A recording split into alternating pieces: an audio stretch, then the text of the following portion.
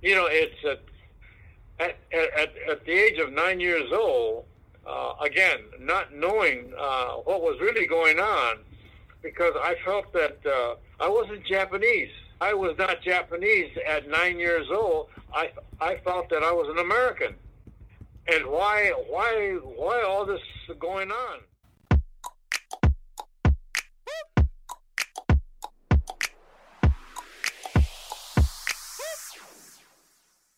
Hi everyone, and welcome back to another episode of Keepin' It Arcadia. I'm Nicole. And I'm Claire, and we are super excited that you joined us for another episode. With the recent influx of Asian American hate crimes because of COVID-19, more people are turning their attention to the history of racism towards Asians throughout American history. In this episode, we'll unpack the history of our city, as well as the history and experiences of Asian Americans in Arcadia. To understand Arcadia's history, we interviewed Ms. Beverly Street, a current member of the Arcadia Historical Society. My name is Beverly Street. I have resided in Arcadia since 1965, and this has been a wonderful place to live. I, as part of the Historical Society Board, joined that in 2007. The purpose of the Arcadia Historical Society seeks to preserve, protect, and interpret and promote community interest in the history of Arcadia and involve the local community in the presentation and celebration of our city's heritage. And that's what makes this so special. I truly believe Arcadia Historical Society Board appreciates the invitation to share some of our information with you. It is our goal to reach out beyond our generation to coming generations. And so this makes this very special to us. Members of the Arcadia Historical Society have played an integral role in many city efforts, including funding money for the restoration of Queen Anne Cottage at the Arboretum, working with the city to establish the Guild Museum of Arcadia History, creating History Lives Here markers across the city in places like First Avenue Middle School and the Adams Pack to highlight historical locations, and much more. These members also help document and recount Arcadia's history and stories, all the way back to its early beginnings. Hundreds of years ago, when the Native Americans lived on this land, it was very full of lush plants and rivers and streams and lakes naturally. Eventually, after Spanish explorers took over the land, Spain gave grants to people who would raise livestock and crops in the area. Hugo Reed and his wife did that, and they were granted the Rancho Santa Anita land. On the Arboretum grounds is a dwelling that actually is in the site where Hugo Reed and Victoria lived while during this rancho time. Later, there were several owners, but the most prestigious owner was Elias Jackson Baldwin. He saw everything a little differently than most, and he became wealthy because of his determination to succeed. His family were farmers, and they moved to Indiana, and there he convinced his dad, and this is kind of a cute story, that he's 12 years old, he's going to drive cattle to market. And the father said, you must get so much per head of the cattle, but if you can get more, that money will be yours. Well, that was just enough for him to be enticed. So the night before they were to be weighed, he had salt available for the livestock and then a lot of water to drink. And so when they went to the market, they weighed more than the original poundage, and he earned a hefty sum. Now, in high school, he married his high school sweetheart, who was named Sarah. And Sarah and he with the savings of money they developed in interesting ways, they had a market for a time. And then in 1947, of course, there was a lot of talk about California and gold. Now, Elias did not think to load his carriages with the family heirlooms. No, he loaded his carriages with things he could sell. And so, where most people traveling across the country lost money, he gained money because he was selling product that people needed. He ends up in California, and through a variety of different ways, he becomes more and more wealthy. And one of the ways he became wealthy was through the stock market. People started to call him lucky, and he didn't appreciate it because he was a hardworking guy in his opinion, and he didn't like that idea. Now, he did come down to Southern California because he heard about a gold mine in the San Bernardino Mountains. And on his way through to that mine, he came through what we know as the city of Arcadia. And in so doing, he fell in love with this land. The mine in San Bernardino didn't quite work out, but he did purchase the land here, and he purchased it from a man, but through those dealings, he developed 45,000 acres of land that was Rancho Santa Anita.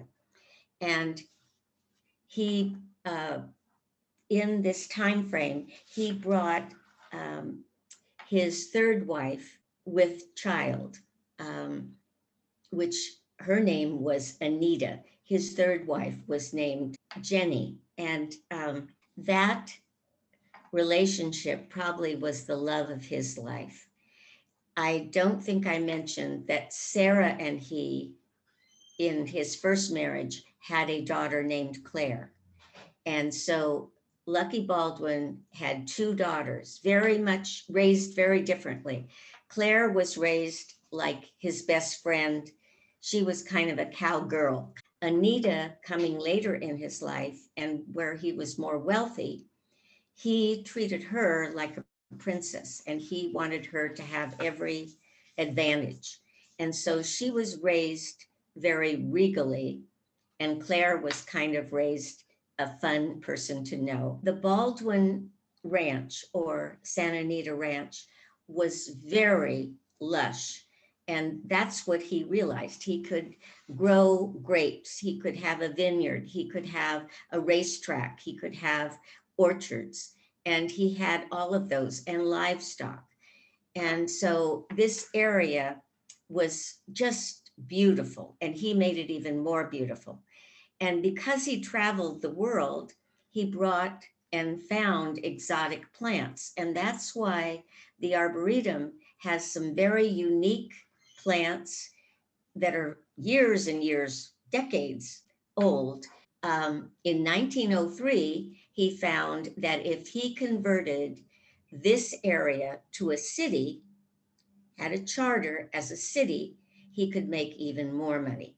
And so that is what happened in 1903. Then there came how to name this city. And there were other names chosen. But Arcadia is actually Arcadia in Greek. And when he visited Greece, there was a region called Arcadia. And he thought that was so much like our city of Arcadia that he named our city Arcadia. And as far as how far reaching this ranch was, I'm going to read a little something that I think will give you an idea of how big this was. The total Baldwin holdings by 1880 were just short of 45,000 acres.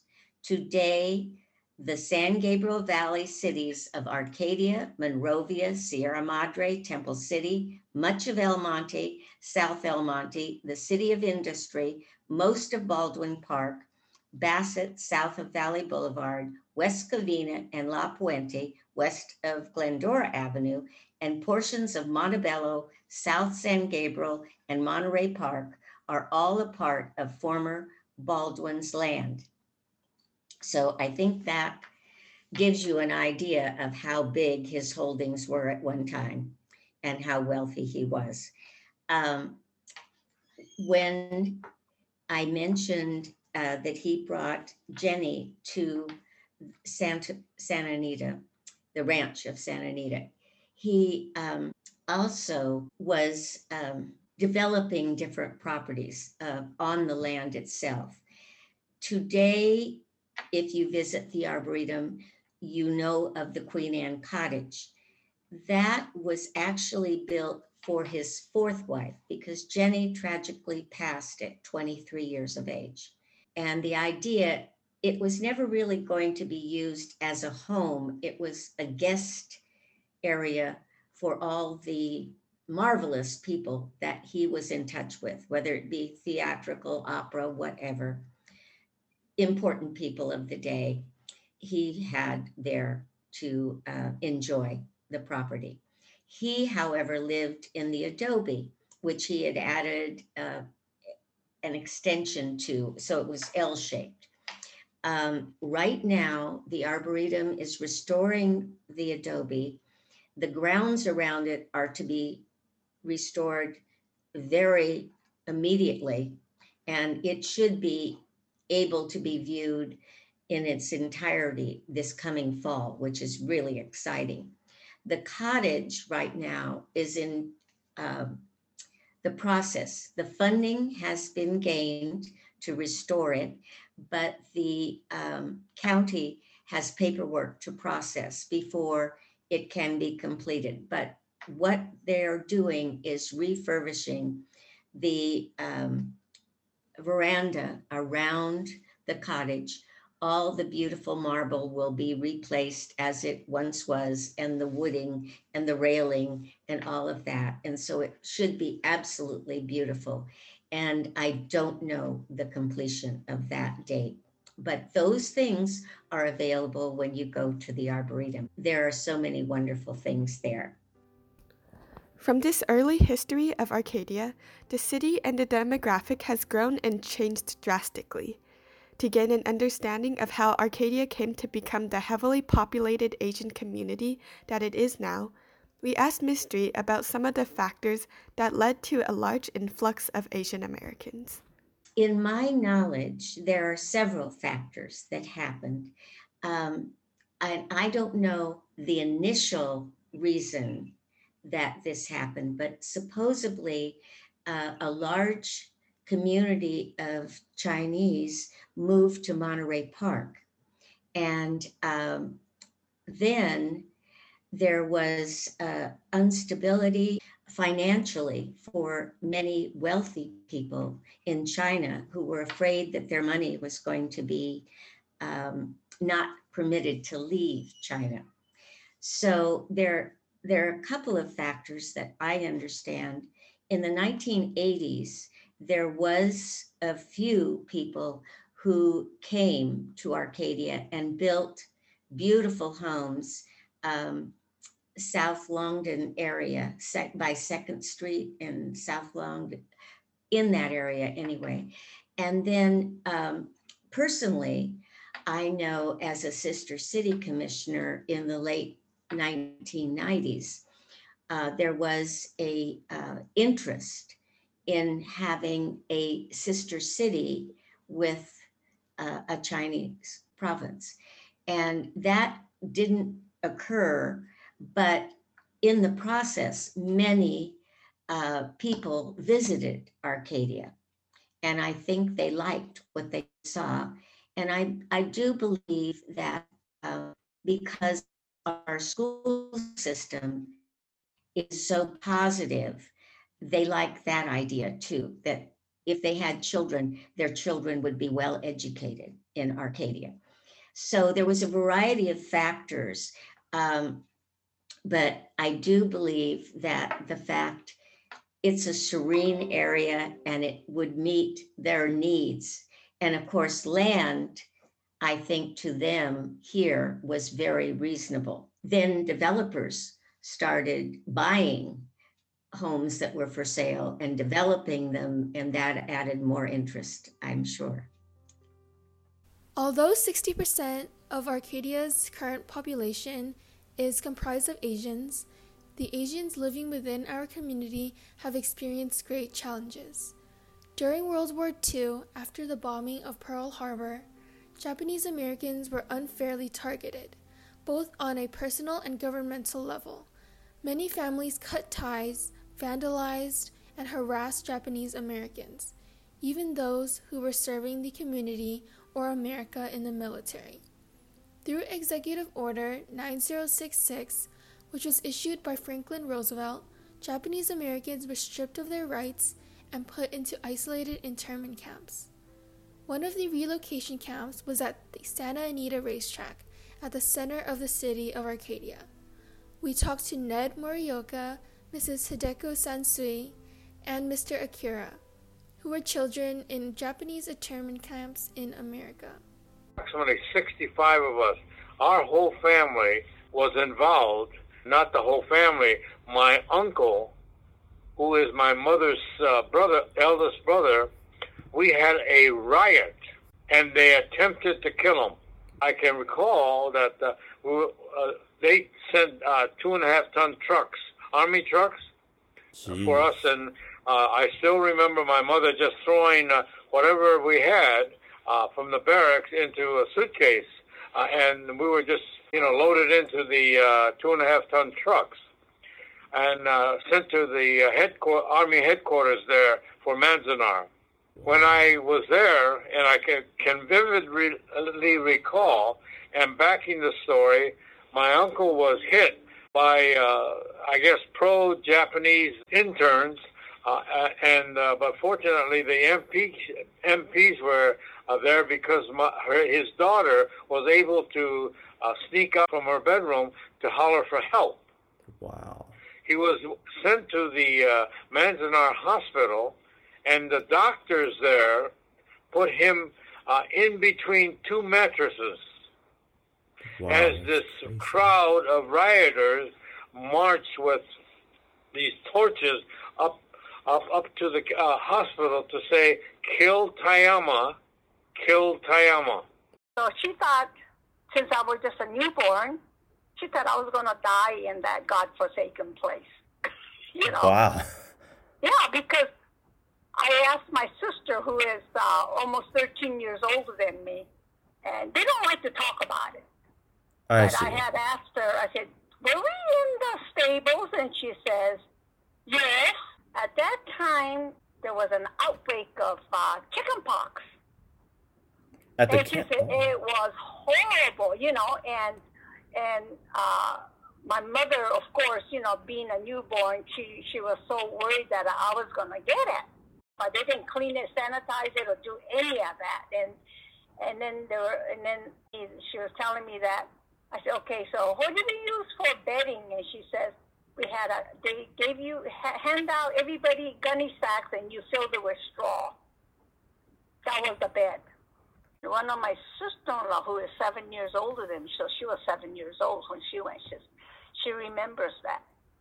And she says, it was so smelly in there. She said, it's a wonder we survived, Yeah, she says, you know how the horses dropping smell, and it's of course it's penetrated into the wood and everything, so I don't think you could get rid of that smell.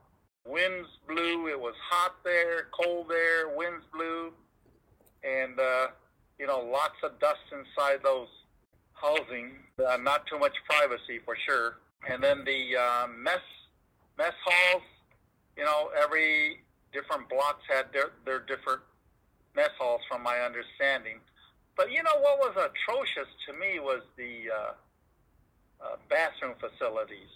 The showers were open, the commodes were open, so, people were pretty self-conscious trying to take a shower. Afterwards, although the U.S. government admitted their wrongdoings and paid more than $1.6 billion, an equivalent to $3,460 million in 2019, in reparations in Japanese Americans who had been interns. This didn't lessen the fact that their entire lives as normal were stripped away to never return.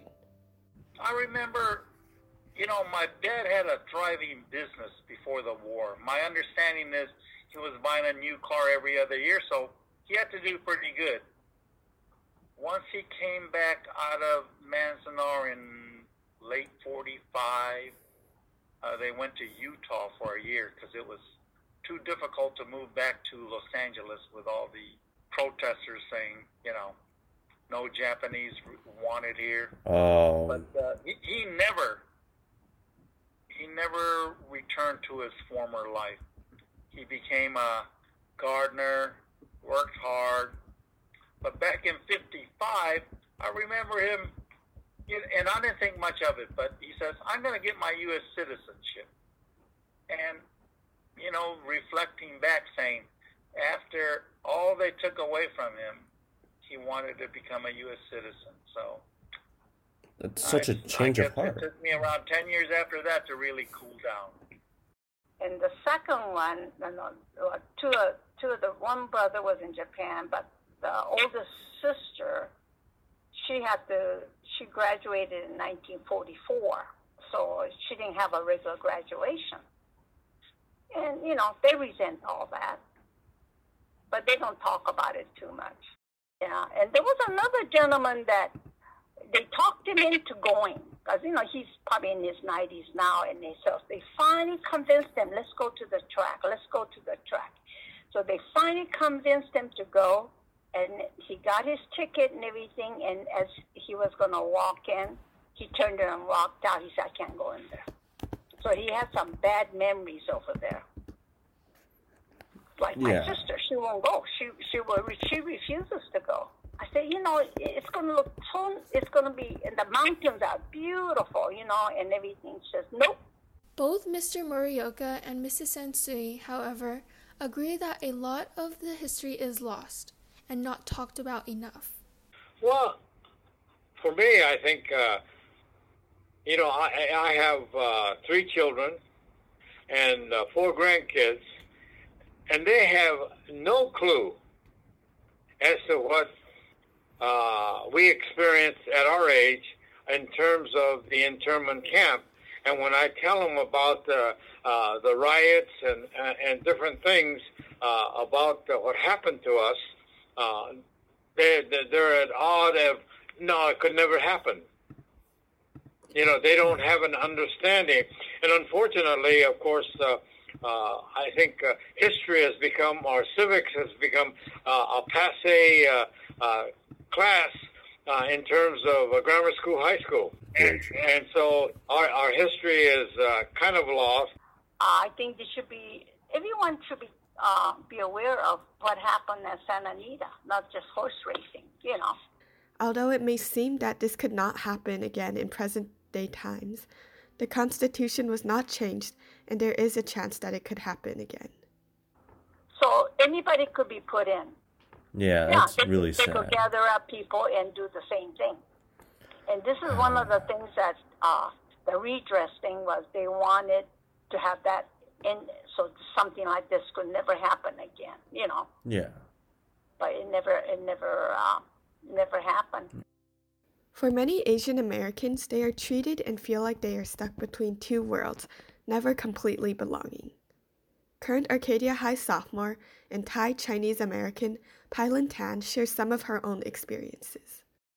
In America, I always knew that I was different from other people, but I guess since we're as a young child, you kind of you're kind of in this bubble, especially living in the San Gabriel Valley. We don't really face that kind of sort of racism because we are the majority. So for the most part, it was a breeze living in the San Gabriel Valley. I only had to deal with a few minor inconveniences. I had to explain what and where Thailand is, explaining that Thailand isn't Taiwan. And I remember even when I was in like sixth grade, some girl told me that Thailand wasn't real and it was just a amusement park in Taiwan. And I think like that was kind of a big eye-opening experience for me because I didn't realize that so many people didn't know that this country even existed.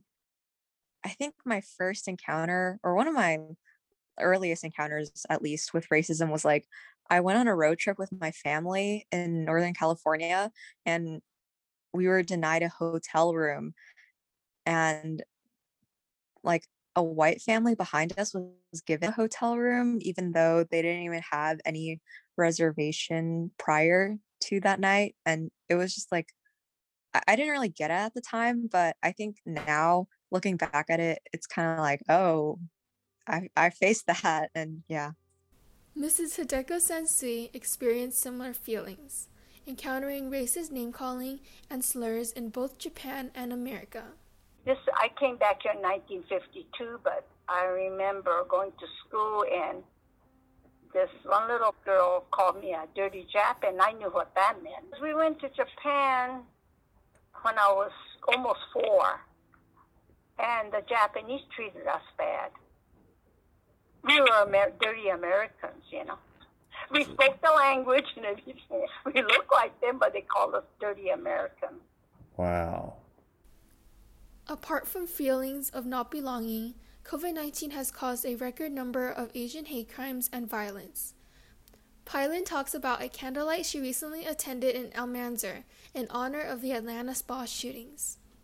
I actually live pretty close to Almanzar, and I had heard about the candlelight on Instagram, and I really wanted to go because I felt that I felt like I couldn't just sit here and like not do anything. And I felt like I felt like going there would and like I guess I felt like going there would make my experience more valid by hearing and seeing all these other people who are going through the same things that I'm going through. And basically, what we did there was we had moments of silence and we listened to speakers speak, and it was just a really empowering type of thing. And we lit candles. It was just a really nice thing. I enjoyed it. Like Mr. Morioka and Mrs. Sansui, Pylon feels that the current education system curriculum does not thoroughly educate students of America's history and mistreatment of Asians as well as other minorities as a whole. She believes that this affects our ability to recognize and learn from these mistakes.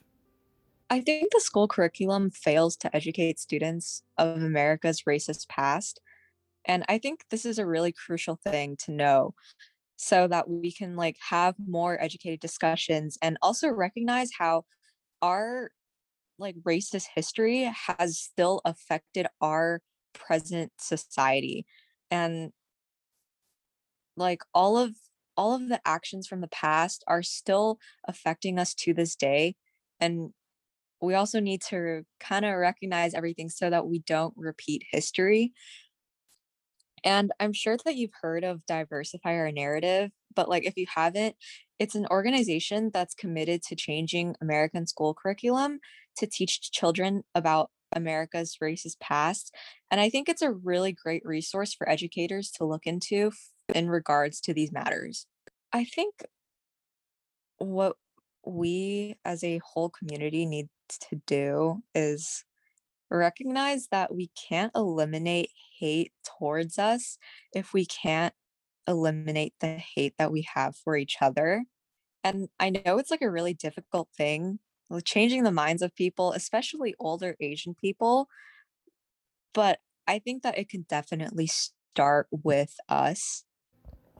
However, even with racism and unfair treatment of Asian Americans throughout history and today, there are still a few heartwarming encounters that reveal, despite much conflict and hate, there are still unexpected moments of raw kindness and humanity. my dad told me, this was in Tule Lake.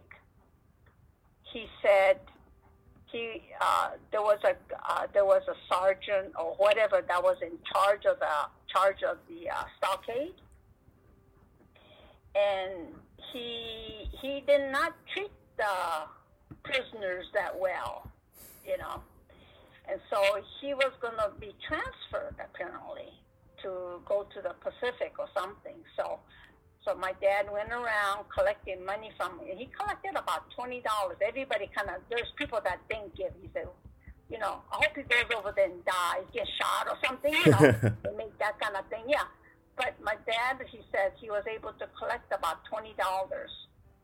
And then he gave it to the guy, put it in the envelope and gave it to him. And he just told him, this is a trip money.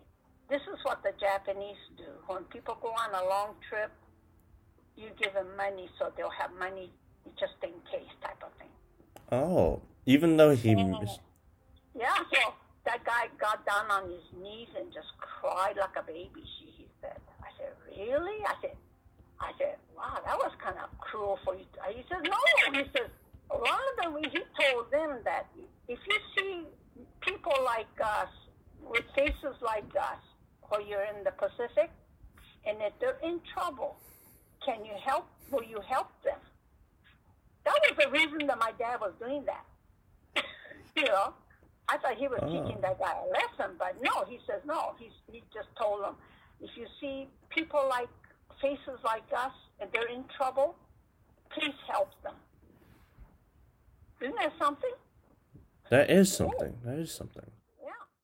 Thank you so much for tuning in to this week's episode of Keeping It Arcadia. We hope you enjoyed and learned a thing or two. We would also like to give a big shout out to everyone who agreed to be interviewed for sharing their thoughts and experiences. For more information about the Arcadia Historical Society that Ms. Beverly Street is part of, visit arcadiahistoricalsociety.org. We also have a new DCI Instagram account at Arcadia DCI, so you can check that out to get updates on DCI, our work, and get to know us better. You can also visit dciausd.weebly.com for more information and the full list of episodes. This has been Claire And Nicole with Arcadia Unified's DCI program. Thanks for sticking with us and stay tuned for more coming soon. This is Keeping It Arcadia signing off.